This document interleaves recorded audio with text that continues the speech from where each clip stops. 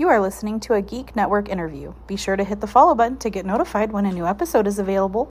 You can also visit us at geek-network.com for your guide to the geek entertainment news you love. Created for geeks, by geeks, and remember to always geek responsibly.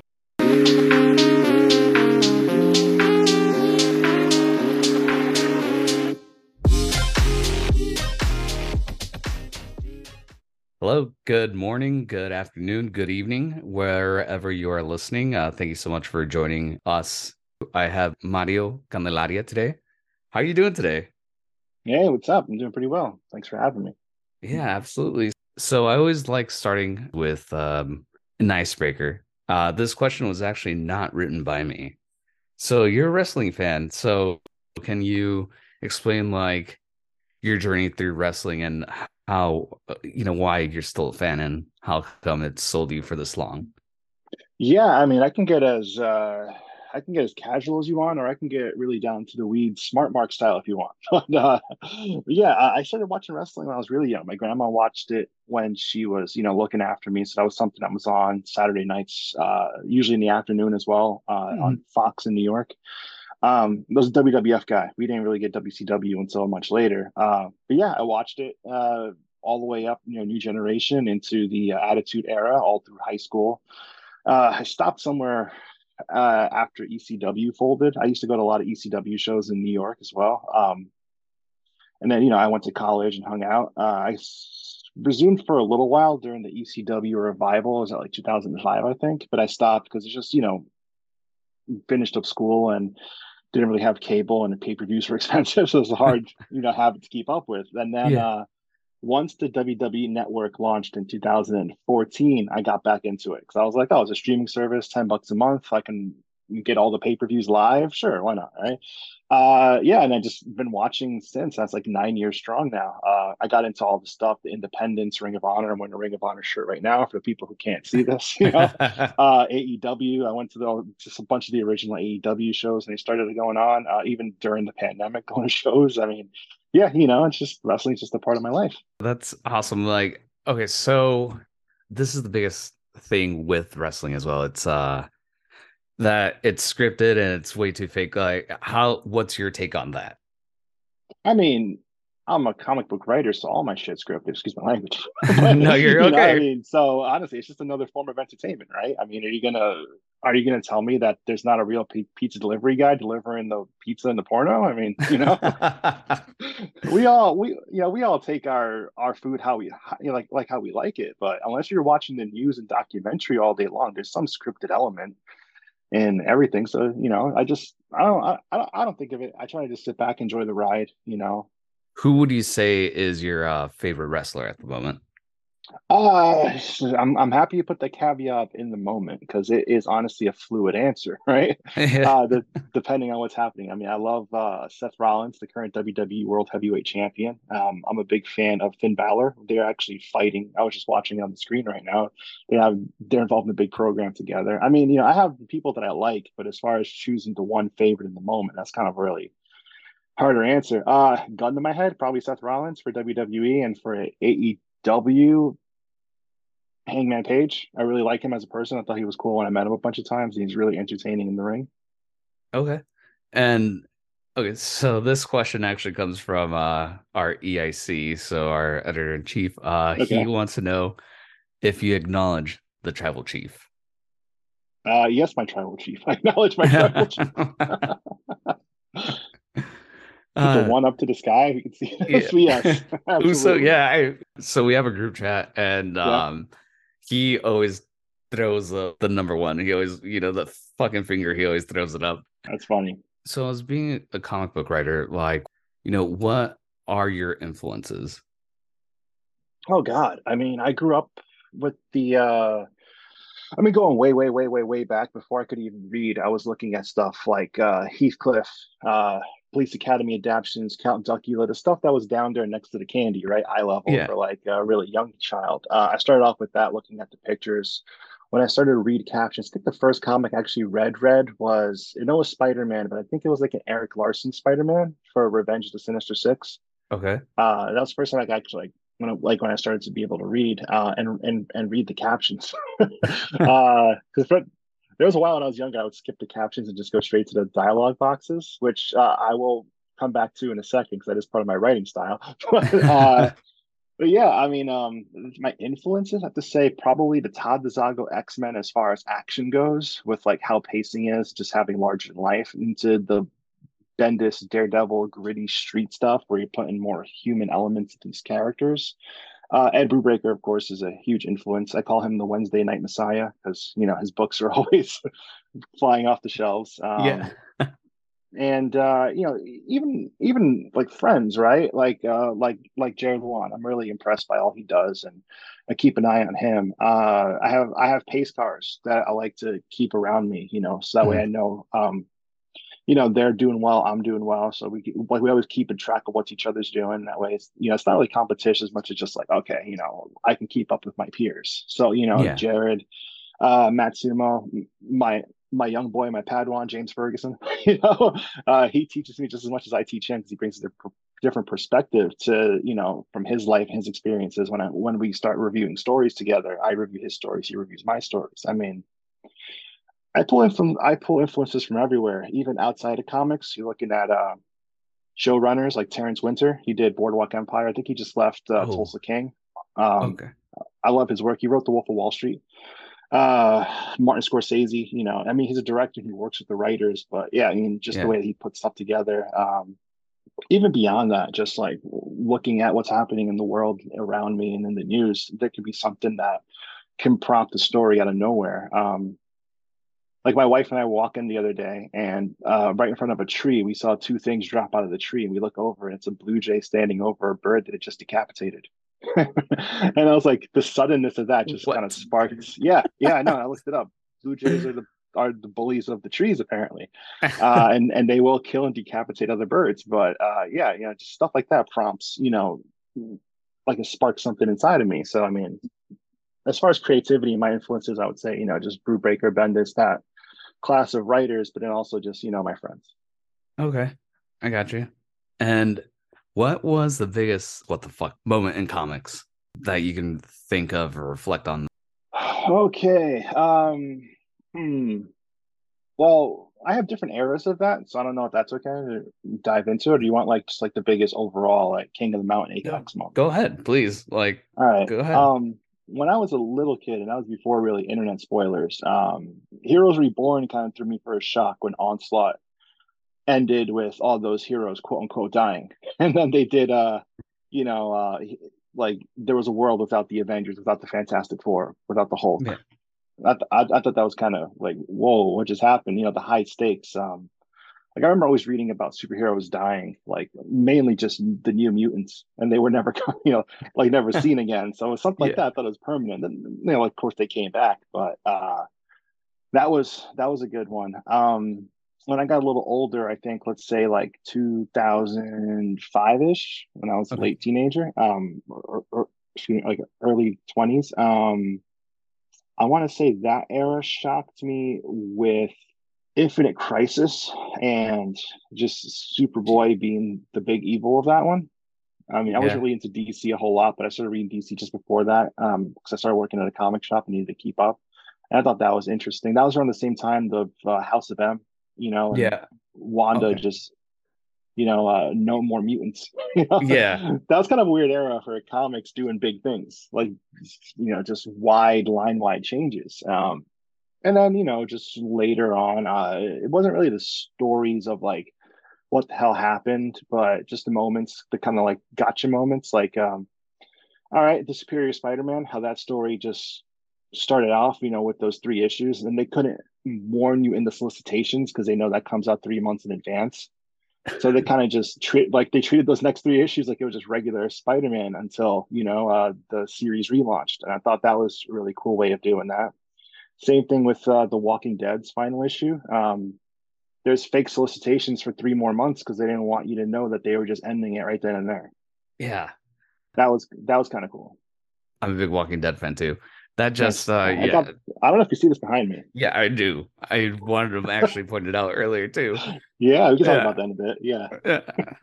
No, but Jesus, some of the like the balls on The Walking Dead and Robert Kirkman and Oh yeah. yeah. just Jesus fucking Christ, some of the shit that they pulled on. It got people talking and it got memorable, right? I mean, you don't Yeah. want to do status quo stuff just because, like, it keeps the boat steady. Yeah, you'll keep getting sales, but then there won't really be anything I feel that really gets the people going outside of like little character moments here and there. But if it's all just like, okay, we're gonna rock the boat just enough to steady it and then rock the boat again, you want to have really take big swings, get Yeah. people pissed off. I remember when Adam Eve died the first time in Invincible. I was like, oh my God. I think I wrote to him. I tweeted at him too. Oh shit. Yeah, I was like, yeah, you just pissed off my buddy Paul. My buddy Paul was upset. Like, oh, you done did it now, Kirkman. But I mean, I think she came back because her powers were like regenerative. But I mean, yeah, Kirkman really took some wild swings. I mean, good for him. Even his Ultimate X-Men run, I think he was building up to story. Unfortunately, he never got to tell. But he's definitely an influence on me that I forgot to shout out. Oh, Especially how he doesn't do captions, and that's what I don't really do captions, and it's all Kirkman and Millar's fault. so okay, so let's reel it back in. So how come you don't do the captions then? I like to just I feel like a lot of things I was always told growing up is to you know to to show it, don't say it. And sometimes a lot of captions just do show, like they just tell you what's happening instead of showing you what's happening. So Okay. I think, I mean, that's just the way that my mind works when I put the script together. I don't come from a prose world where I think of, the narrations or any of that stuff, or just, the very vivid painting a very, very picture with words. Come from just like, I come from a world of stand-up comedy where all your words have to be measured and calculated, and what you say has to come across clear in a dialogue sense. So, to put those actions on there, where instead of saying like, oh, the air was cold that night, but not as cold as it was the night my grandma died. I just have a Yeah. character be like, oh man, it's fucking cold out here, and so like, and then someone else will be like, oh man, it reminds me of that time, and then the guy be like, don't say it. So that way they kind of builds dramatic tension through dialogue. I mean, there's nothing wrong with it. I read lots of stuff with, captions. Yeah. You get a lot of informative stuff, especially now the X-Men lines where they're giving you full, Excel spreadsheets on certain pages. I think Jesus. that's really cool, but Yeah. it's not my style. I can't get away with that. Yeah, you brought up a good point because a lot of the comics I read, as of recent, like there's a lot of internalized dialogue that, yeah. Yeah. My So, brain doesn't think that way. I can't drive stick. I can't do captions. I mean, yeah, everybody is familiar with Alan Moore, Watchmen. Do you think that Alan Moore could pull off, you know, a book with your sense of writing without the internalization? Because Rorschach is essentially the narrator, and so is Dr. Manhattan. He could pull off a book, but it wouldn't be that same quality. It would be like having someone who's a world-renowned, burger chef try to make a bunch of steaks. They could get around it, but it wouldn't be their specialty. Yeah, I mean, yeah, hell yeah. Give Alan Moore enough time and enough leash to say, bring down your 100-page script to one page per page. Yeah, he could definitely do it. I mean, would he like it is another question. Would he feel artistically fulfilled is another question of that too. But I think, end of the day, pen to paper, he could probably figure it out. It's just it'll just be a different flavor. I mean, think about like, old school noir films to start off with a detective in the smoky room, right? And then they're going into the whole thing, versus if you put on a show like Perry Mason, that's the same spiritual, story, but this is telling the story as it unfolds by showing action rather than, giving details as it goes. I don't know. I mean, that's a good question. So when it comes to writing your scripts for whatever project you're working on, how like what's the communication like with your artist and your penciler and your inker and letterer? I know you said you just found your lettering style, but how does that work? Yeah, no, that's a great question. I mean, I'm a little bit more hands-on with a lot of the design than some people are, and definitely a lot more than some people would like. Um, I try to have group meetings, group chats, so that way we can, all get in the same page. We can discuss, we can see where we're all at. And as far as once the team's assembled and built, I want to communicate with the line artist. I want the line artist to communicate with the colorist. I want the colorist to let us know when we're done, so that way we could start doing the lettering. I want to communicate with the letterer, so that way, they can know when I'm ready. Because sometimes I have to go back and revise a script, because if I called for 6 panels and they put 5, kind of gotta let this person know what to do, as far as what goes where, right? Or Yeah. sometimes even just looking at the breakdown of a panel, and you can see like, okay, the words are supposed to flow. They're supposed to flow so well you don't even notice the writing. But if there's an obstruction in the panel, you kind of got to figure out a way to, okay, how can we reconfigure this? I mean, I definitely try to get in the weeds. I don't want to be one of these guys that just passes it off to the next one and moves on, Hmm. like to the next project. I like to, well, at least with my own creator own stuff, I like to get in there and work with the editors, so that way, the vision comes across. It does vary from project to project, and whether or not I have a lot of experience with the team, I try to use the same people over and over, because just like dating, it's awkward to kind of retrace your, like your beginnings with everyone. Yeah. Um, I like to use the same letterer a lot. Scott Ewan, shout out to him. He knows my preferences and I know his, and we can, we have shorthand. We can just get in there. The colorist, Jao Canola, Leslie Lansky, I use them for a lot of stuff, because they know, okay, visually, I like to do a lot of wide shots with scenic stuff. So they know, okay, let's get some clouds, let's get some sunbursts, that type of stuff. While also working with the line artists, which, I've worked with a few now, thankfully. And they can talk together and say, okay, I'm thinking of doing this, or if there's a reflection, like let's say like if someone has a helmet on and I want to have a reflection of something on the helmet. So I'll have the illustrator, I'll talk with them and say, okay, draw them with the helmet and then draw this separate illustration. And let's color them separately, but kind of marry it together in the panel with kind of like an opaque, like layer over it. So that way it Yeah. shows both. I think I learned that from the Authority, looking at how Brian Hitch did a few panels back in the day for that. And I was like, oh, okay, it doesn't all have to be on the same page at once. You can take those elements and mix them together. Yeah, I mean, that kind of got in the weeds a little bit there, but I hope No, I that's answered one or two questions.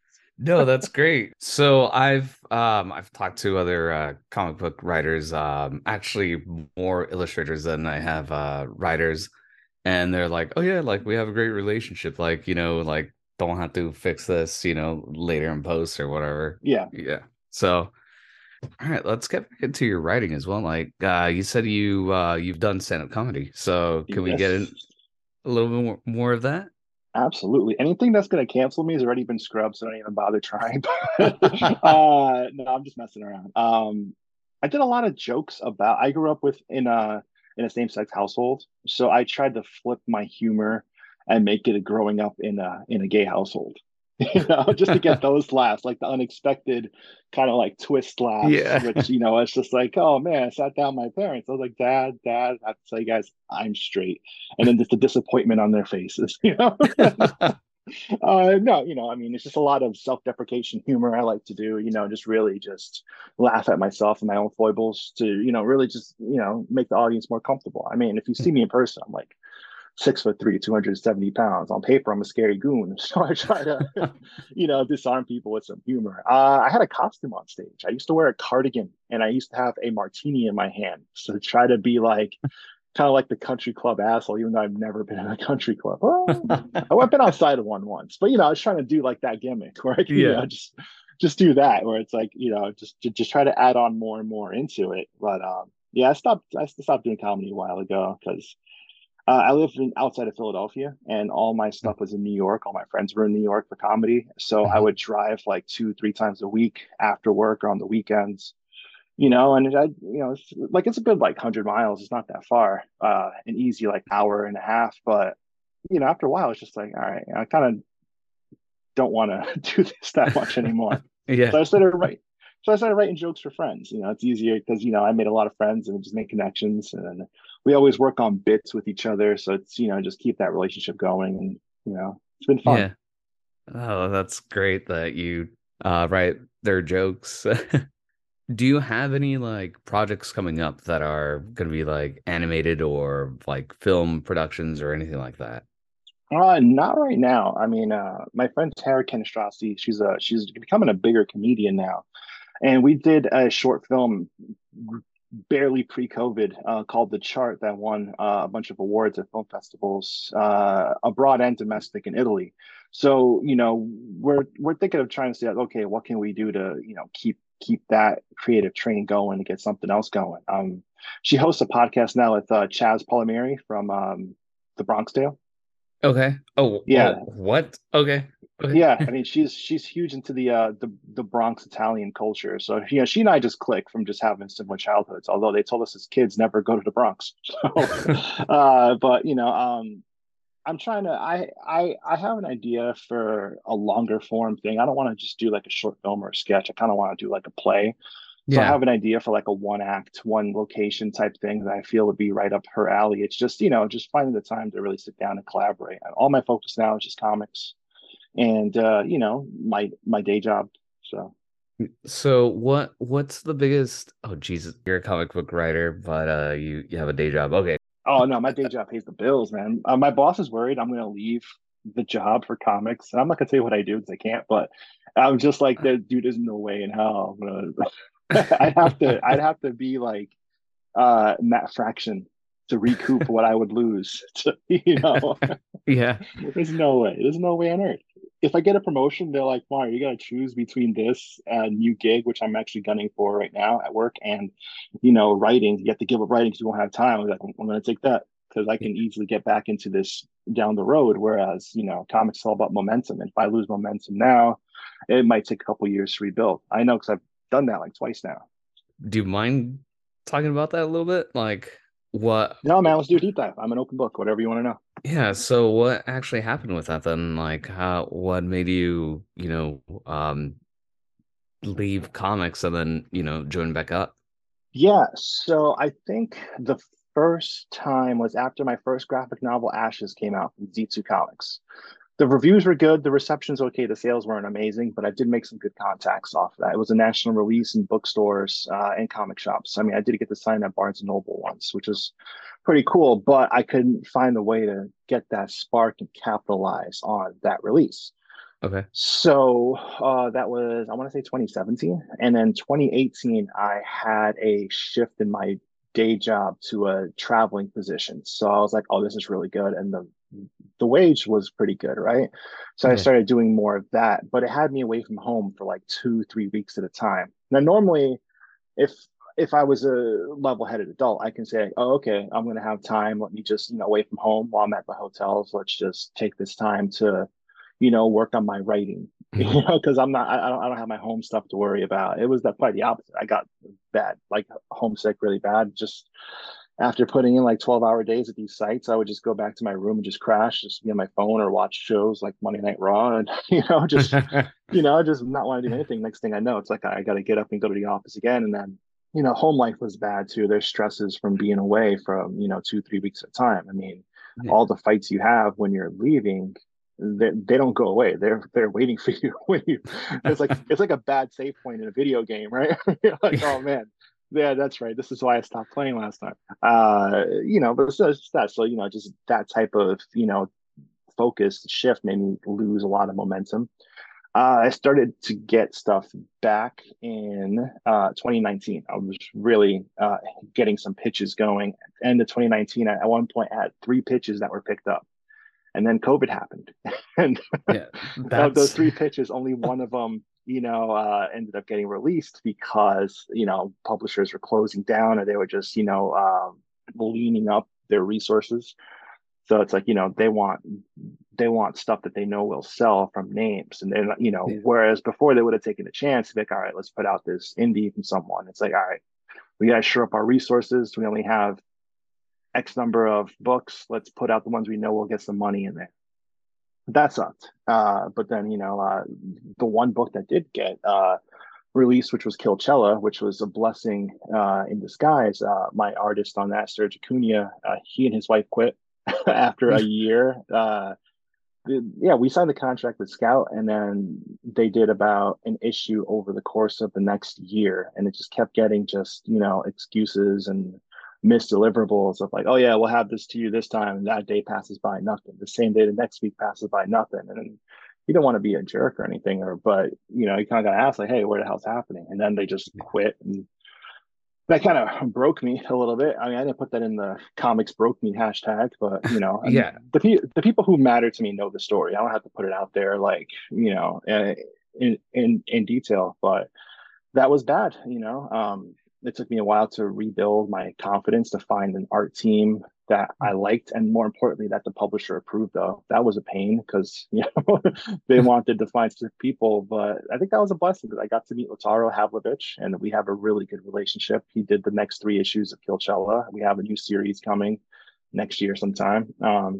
Yeah, and just really get to go. But like I said, it's all these things that just keep pushing you back, especially as a writer, where you can't just say, "Hey, here's a." I'm not throwing shade at artists. I can't just draw a picture of Nightwing and be like, "Hey, check out my Nightwing fan art," and get a bunch of shares and reposts and editors who would see that. I have Yeah. to write a story, and I have to write a story. People, don't necessarily want to do that for free, let alone for fun, because they're also trying to get gigs. So it's a lot harder. It's a lot easier to lose momentum as a writer when you're telling editors like, yeah, I just signed this thing, it's coming, and try to keep up with your contacts, let them know what you're working on, and then 6 months, 8 months, a year and a half go by, and nothing comes from it. It's kind of hard to tell people like, hey, yeah, keep waiting, it's coming. But, Yeah. Okay, so you brought up the pandemic, which is one question I did want to ask. yeah, okay, Is so we all know the world shut down in 2020.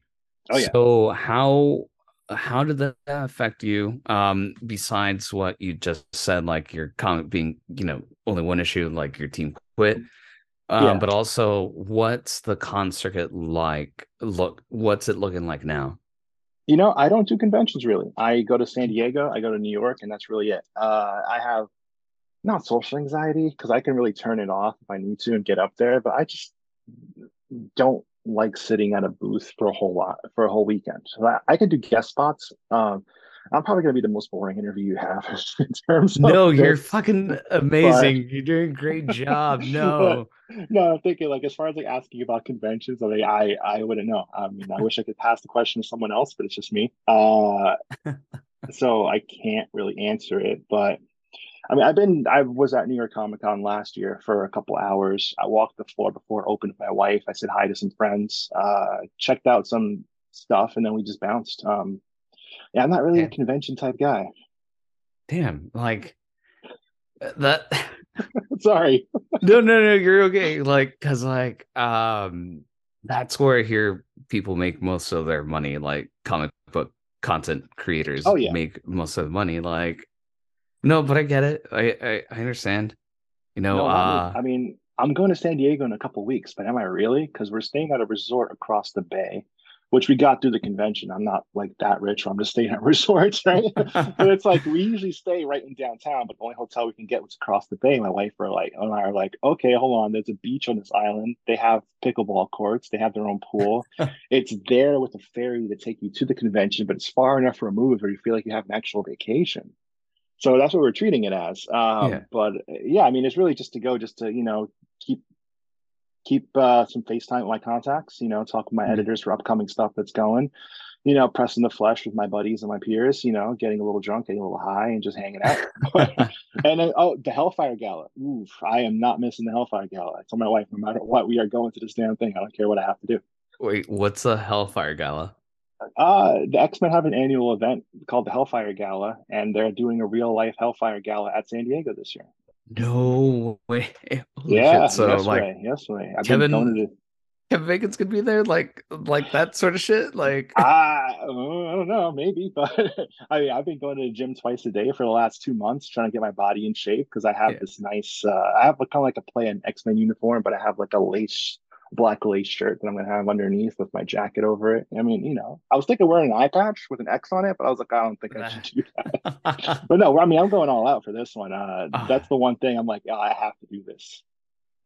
Yeah, Jesus. Yeah, that's fucking amazing. Also, you did Sorry. so no, you're okay. So Feel to so get a little superficial saying that out loud. It's like, oh no, I have to do this. It's honestly Coachella for nerds, but yeah, it literally fucking is. And yeah. I wish that more people fucking got our understanding of why we need to go out to this sort of event, you know? Oh yeah. You did bring up hashtag comics broke me. So why do you think that comic book writers and illustrators, I mean, I know what you brought up about illustrators earlier. Why are you guys getting so snubbed? Like why don't comic book companies want to pay? Oh, geez, that's a loaded question. That's going to get me fired for sure. But no, I'm just kidding. I think honestly, a lot of it comes down to fan fulfillment internally, maybe, where someone's just like, "Oh man, I always wanted to write Spider-Man," so they'll do whatever it takes to write Spider-Man. But sometimes you never get to write Spider-Man. Mixed with also business sense. Business, I mean, this is a real business, as fun as it is, and it's a lot of, I someone gets to draw something, someone gets to write something, and see these things come to life. End of the day, it's a business that people make their livelihoods on, and a lot of companies, once you get to a bigger level, make their profits on. For whether it's a publicly owned company that happens to have a subdivision that has comics, and they're like, hey, we need to show our investment portfolio, our investors that, we have this thing and it's profitable, versus other companies that just do an IP farm where they bring on books from creators and then they have in the contracts themselves as the executive producers because that's how they make, their funds. I mean, uh, Okay, I'm sorry. I it's did not know executive producers existed in comics. Go on. I'm sorry, yeah, go no, ahead. I mean, I can tell you right now, like in Scouts, basic Scout Comics' basic contract, it states on there that if there are any film rights or whatever, as well as production and distribution for X number of years, they also retain the rights for X number of years as executive producers. Should there be any film or adaptation rights, I mean, it is a real thing because more often than not now, that's how a lot of comic publishers make their money. Yeah. Even if the stuff never does see the light of day or get produced, the options for it can be lucrative because you'll give me X $1,000 for the rights and I don't have to do anything. It's all the production who bought the rights is, it's their nut to build up and, make the stuff. So yeah, it's kind of predatory. I think going into it now with a lot of places, you just, make sure you have representation, make sure you have Yeah. good lawyers, entertainment lawyers, not like your, Better Call Saul type lawyers. Although, a good scumbag could help you out. But Yeah. no, I mean, it's business, right? I mean, the whole point of the stock market is, buy low and sell high. So, it's getting as much as you can for as little as you can. And sometimes a lot of comics is like that. I can see a lot of, I don't have examples, so I can't say for certain, but if there is ever, let's say, talks of a union, they can just say that, well, screw you, creator. There's enough people out there who are dying to get in.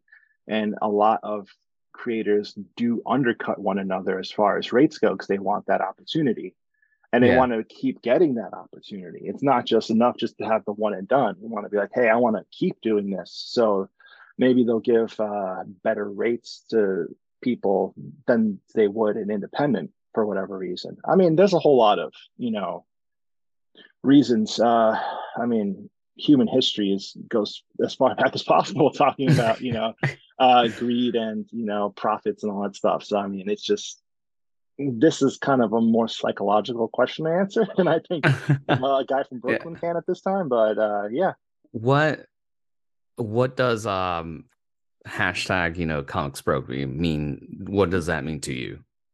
it means hardship. It means heartbreak. It means honestly, it means the breaking of an illusion. Right? You go into something with your eyes wide open, like you're showing up off the bus in Times Square, hoping to make it big on Broadway, and you realize it's all sorts of predatory things that come and get you, or anything that'll kill you to the business. I mean, it could be bad players acting appropriately, or just missed opportunities. Look at Hollywood; they call that the Boulevard of Broken Dreams, right? Yeah. So, I mean, I have a good Mad Men quote that I always do. It's from Megan's mom. She says, "Not every girl gets to grow up to be a ballerina." Something like that. Just paraphrase that. But Yeah. I mean, so you got to think. There's a lot of people that have their eyes and their hopes. I'm one of them. Then sometimes something happens. They just like say, "Oh man, screw this." I mean, you'll see anybody worth their salt will be honest and tell you of times of hardship. They won't just play the company card and say everything is great, everything's fine. And if they do, check their eyes to make sure they're not sending you a signal. But the whole thing is just my wife knows this better than anyone. It's just like I will have frustration and tears of frustration sometimes where I'm just like, damn, I feel like I am getting nowhere. And then there will be some deal, and people always promise the moon and they under deliver. If they deliver at all, sometimes people just straight up ghost, once they get Yeah. an answer that they're looking for. But it's weird because this is a business that people put their heart and soul into being creative into. And then sometimes that's just somebody telling you no, or they don't even tell you no, they just ignore, you know. So Jesus. it's Yeah. it's not like my day job. I do a lot of math, but I'm not tying my personal identity into math and algorithms. Yeah. That's not me. So me writing a story and say, okay, I'm taking some experiences or my perspective, or trying to dream up a new perspective of scenarios and putting it out there. Sometimes people mine all sorts of their personal live moments and to create something special just to have someone say no. That's kind of hard. I mean, I've met my wife when I was young, so I haven't dated in many, many, many years, but I imagine it's kind of like dating, right? Whereas you're on the apps and people just aren't swiping on you. Except it's on it's on a publisher level. I don't know. I mean, comics broke me. It really was sad because you get to see these people who have these hopes and these dreams, and they get to see these roadblocks, these frustrations, these obstacles, even sometimes like malicious obstacles. People who have ulterior motives who want to help you, but once they can't get that motive, and not just sexual, it could be personal, it could be ladder climbers, whatever. Once they don't get that, they just say, okay, this person has no value to me. So what you thought could have been an avenue in is just a dead end. I mean, it Yeah. sucks. Yeah. No Fucking one's dropping pig's blood on anyone, but it's kind of like Carrie. yeah. Honestly, throughout all your entire work, what what do you want our listeners to get from any piece of work that you've actually written? Well, the latest and greatest is probably a long form Kilchella. I mean, we did a story, a 4 issue miniseries about a bunch of beautiful people getting killed in the California desert at a music festival. I mean, no, try to just do social commentary on the whole, fame and the lifestyle of just, famous for being famous or just doing things for the pictures on social media type thing. I'm guilty of that. If you ever look at my stories, I'm all over the place, but I'm gonna fucking well, follow just you tonight, just so yeah. you I know. mean, oh, I'm gonna post the most boring stuff now, but no, especially like I'm gonna spend like a half a month in California in a couple of weeks, so you're gonna see some weird stuff. You're gonna see me in Disneyland. You're gonna see me at the Hellfire Gala. You're gonna see me hiking to the top of Hollywood sign. I mean, it's Yeah. endless, but it's just a lot of just just telling commentary on fame and what fans will do for the people that they follow. I mean, look at not to get political, but look at some people in comics and the following that they have, and there's the people who just blindly go along and polarize themselves because this person says this, so therefore everyone else has to be the enemy. I mean, take that, and if you have a celebrity that says do this and people do it, Yeah. that's not good. Especially if they have mental problems. But um, Coachella was really good. I felt it was good, but I'm biased because I wrote it. So, so you have to tell me what you think. Tales from the Pandemic just came out. The first printing sold out like a month or two before release from Band of Bards, and that was a fun story. Like before you asked what I did during the pandemic, the lockdowns. That's what I did. I took my Trump Okay. bucks that we got, and I made a bunch of short stories with my friends who were out of work because publishers closed down. And we just like, hey, let's do some Twilight Zone type stories. I wrote most of them. just for fun, put it out online for free, just to keep. Honestly, it's to keep our names out there, right? You put out content, say, hey, here's a bunch of new stories we put out for free when the comic shops are closed. Send it to people. People keep you in mind. Keeps your name current. Send it to editors so they can see you're still releasing new stuff. But yeah, Band of Bards liked it. We kind of put it to sleep quickly after we released it, just because we wanted to make it special and limited. But yeah, they liked it and they wanted to print it, so they printed up. We added some two new stories with my Padawan Matt James Ferguson I mentioned earlier, and Yeah. also Matt Sumo. They wrote some pretty kick-ass stories on there. James was illustrated by Laura Helsby and Leslie Atlansky, and Matt's was illustrated by Jenny Odio, who I love from Costa Rica. And yeah, just a bunch of Twilight Zone type stories we put out. It's not a retrospect on what we did during COVID and what feelings we had. This is honestly batshit crazy stories, like Black Mirror type stuff. Oh shit. Okay, I'm for it then. If it's Black Mirror shit, yeah, I'm for it. Yeah, it's weird. I mean, 3 pages, but definitely like it's that vibe we were going for. We're like, all right, this whole world is weird, so let's make this weirder. And in all honesty, I just have to say, like, uh, what keeps you what keeps you humble? Because you Hmm. are fucking a great writer. What keeps you Oh, fucking humble? thank you. My wife, honestly, I'm gonna say it Borat style, my wife, but no, I mean, she's there to, really keep things perspective. My stepmom, my mom's wife, definitely knows how to bring me down. I'm just kidding.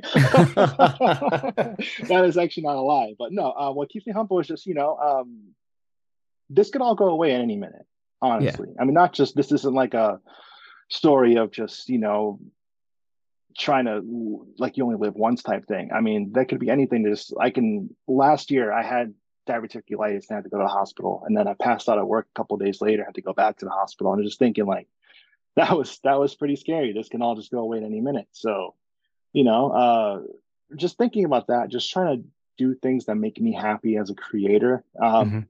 Not worry so much about missed opportunities or opportunities that other people are getting that I am not.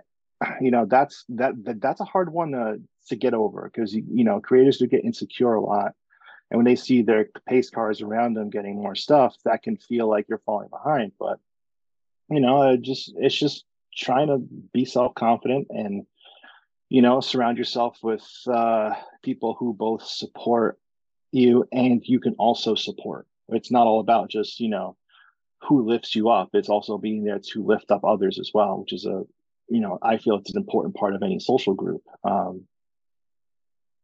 But we're just trying out here.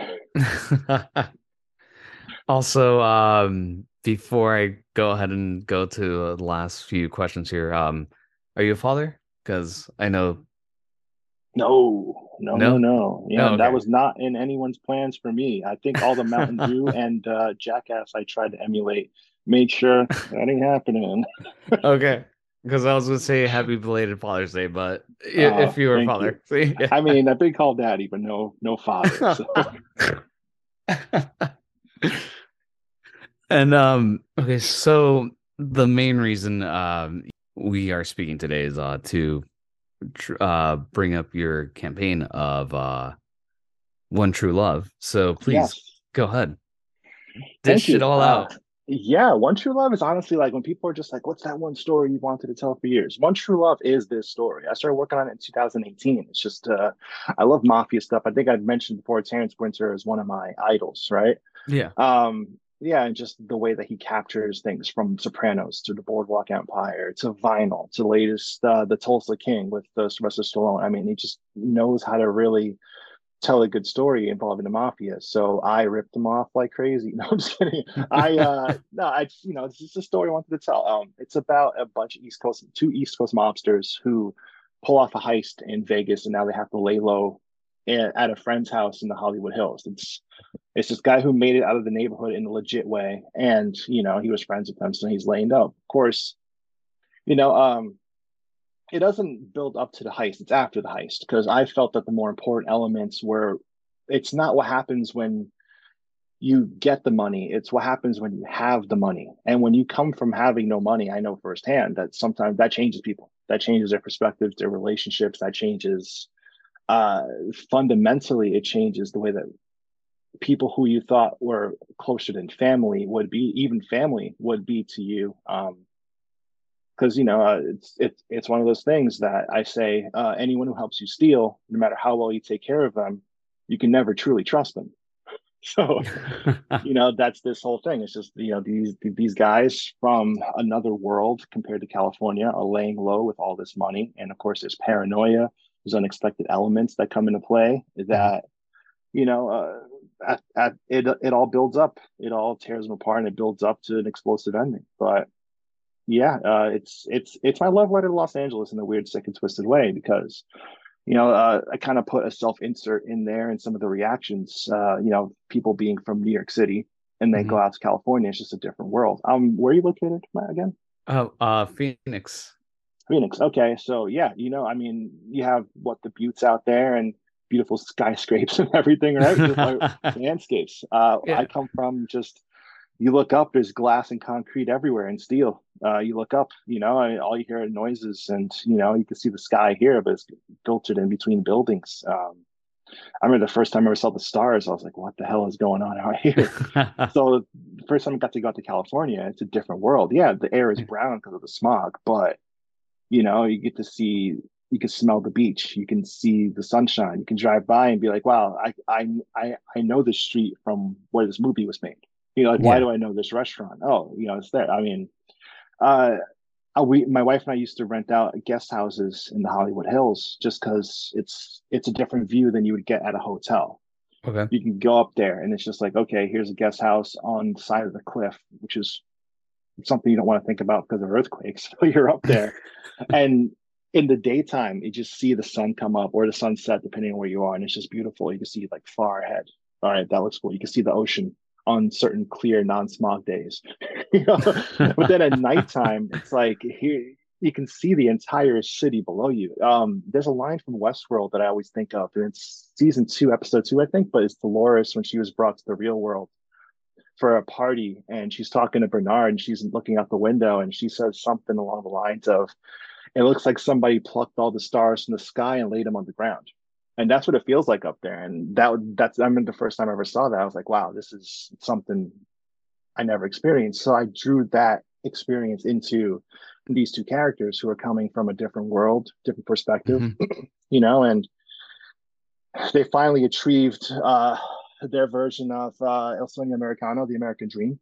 You know, they have this money, and now what? Because when you're someone who's only ever known the chase, what do you do when you actually get the thing you've been chasing?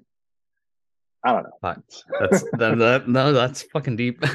Yeah, we go deep with this. It's not just, oh hey, yeah, it's mobsters hiding out in Hollywood, haha, bang bang. No, it's we definitely put some we put them through their paces before heartbreak ensues around the clock. But yeah, I mean, it's a story I've always wanted to tell, always being the last 5 years.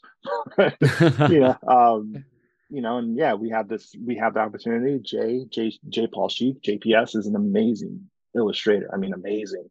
The way that he draws facial features and realistic people, and even just some artists can't do this, but even just having a conversation with two characters that don't lead up to like an explosion or some superhero thing. It's hard to do for a long period of time, but he can do it easily for chapters upon chapters, and that's why I brought him onto this story with me.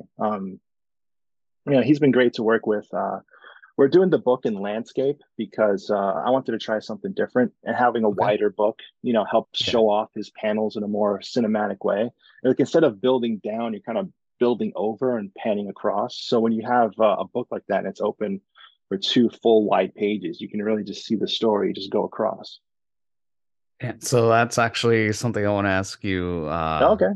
earlier, like the wide shot. So you want to go for a real cinematic view? I wanted to mess up people's book faces, honestly, but the main reason was, yeah, I just wanted to have something different and have just this feel to really show off Jay's work in a way that wasn't limited, you know, uh, horizontally, but like letting him really cook and tell a story that flows that way.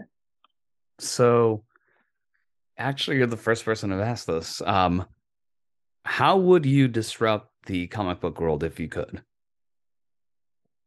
How would I disrupt the comic book world? Yeah, if you absolutely Like, could. like for the better or for the worse? Am I the Let's villain or am I the let, savior here? let's go for both takes. All right. If I were to be a true heel and disrupt the comic book world, I would tell baby writers, find artists that want to work with you for free. Because you're all trying to build a portfolio together. Okay. And it's really expensive. I mean, people complain about comics being pay to play, but I say comics is pay to play for the writers from the jump. Because it's like, hey, I have an idea. You want to work together? Yes, but I'm going to charge X number of dollars for pages. Okay. But if it doesn't work out, they take those pages and use them as samples to get another job elsewhere. So that's kind of not really that fair. I come from a home where we count our dollars, so my wife is always pissed when I try to bring on new projects. So it definitely puts a strain on our budget and what we want to do and achieve as as adults in our lives. So I'm like, oh wait, no, I got to take aside 3,000, right, 3 racks, and say I want to make this Jesus. comic.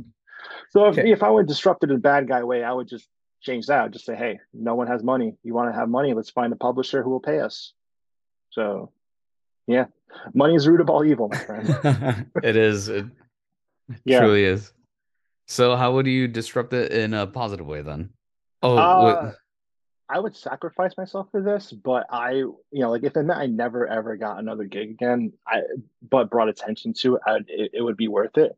But I would change the way that publishers market stuff. I mean, I hate the predatory contracts that try to take X number of percentage, and they do no upfront costs for production. They do little to jack shit in comparing to like marketing.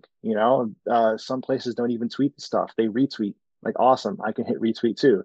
yeah. Some places don't even put out newsletters saying, hey, this book is out. They don't set advanced reviews. They don't reach out or do retailer outreach. The list of things that they don't do, it'd be quicker for me to say the things that they do because but it's stuff you would think as actual adults. I mean, I think some people want to, some editors and some publishers want the clout of being in the comics industry without actually doing the work of being in the comic industry. I mean, it's like they found you know Aladdin's lamp, or and asked to be Prince Ali, where they had this title but they didn't actually do anything to freaking earn it.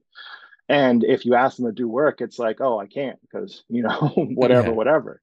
Uh, yeah. So sorry, I see this No, question no, here. We'll cut this part out. Amazing. Publishers. no. Yes, Yeah. exactly. Thank you. It's no, it's heartbreak. I mean, yeah. I mean, it's just calling people out, calling out the lack of resources. Okay, so Uh, I hope that answered your question. I mean, it's okay. Like you went on a great tangent and I loved it. So last thing I have for you is you may have already covered it just by asking like how you're how you disrupt the comic book world. But in all honesty, if you could give your younger self any advice, what would that piece of advice be? oh yeah, don't be so quick to celebrate victories, like hollow victories.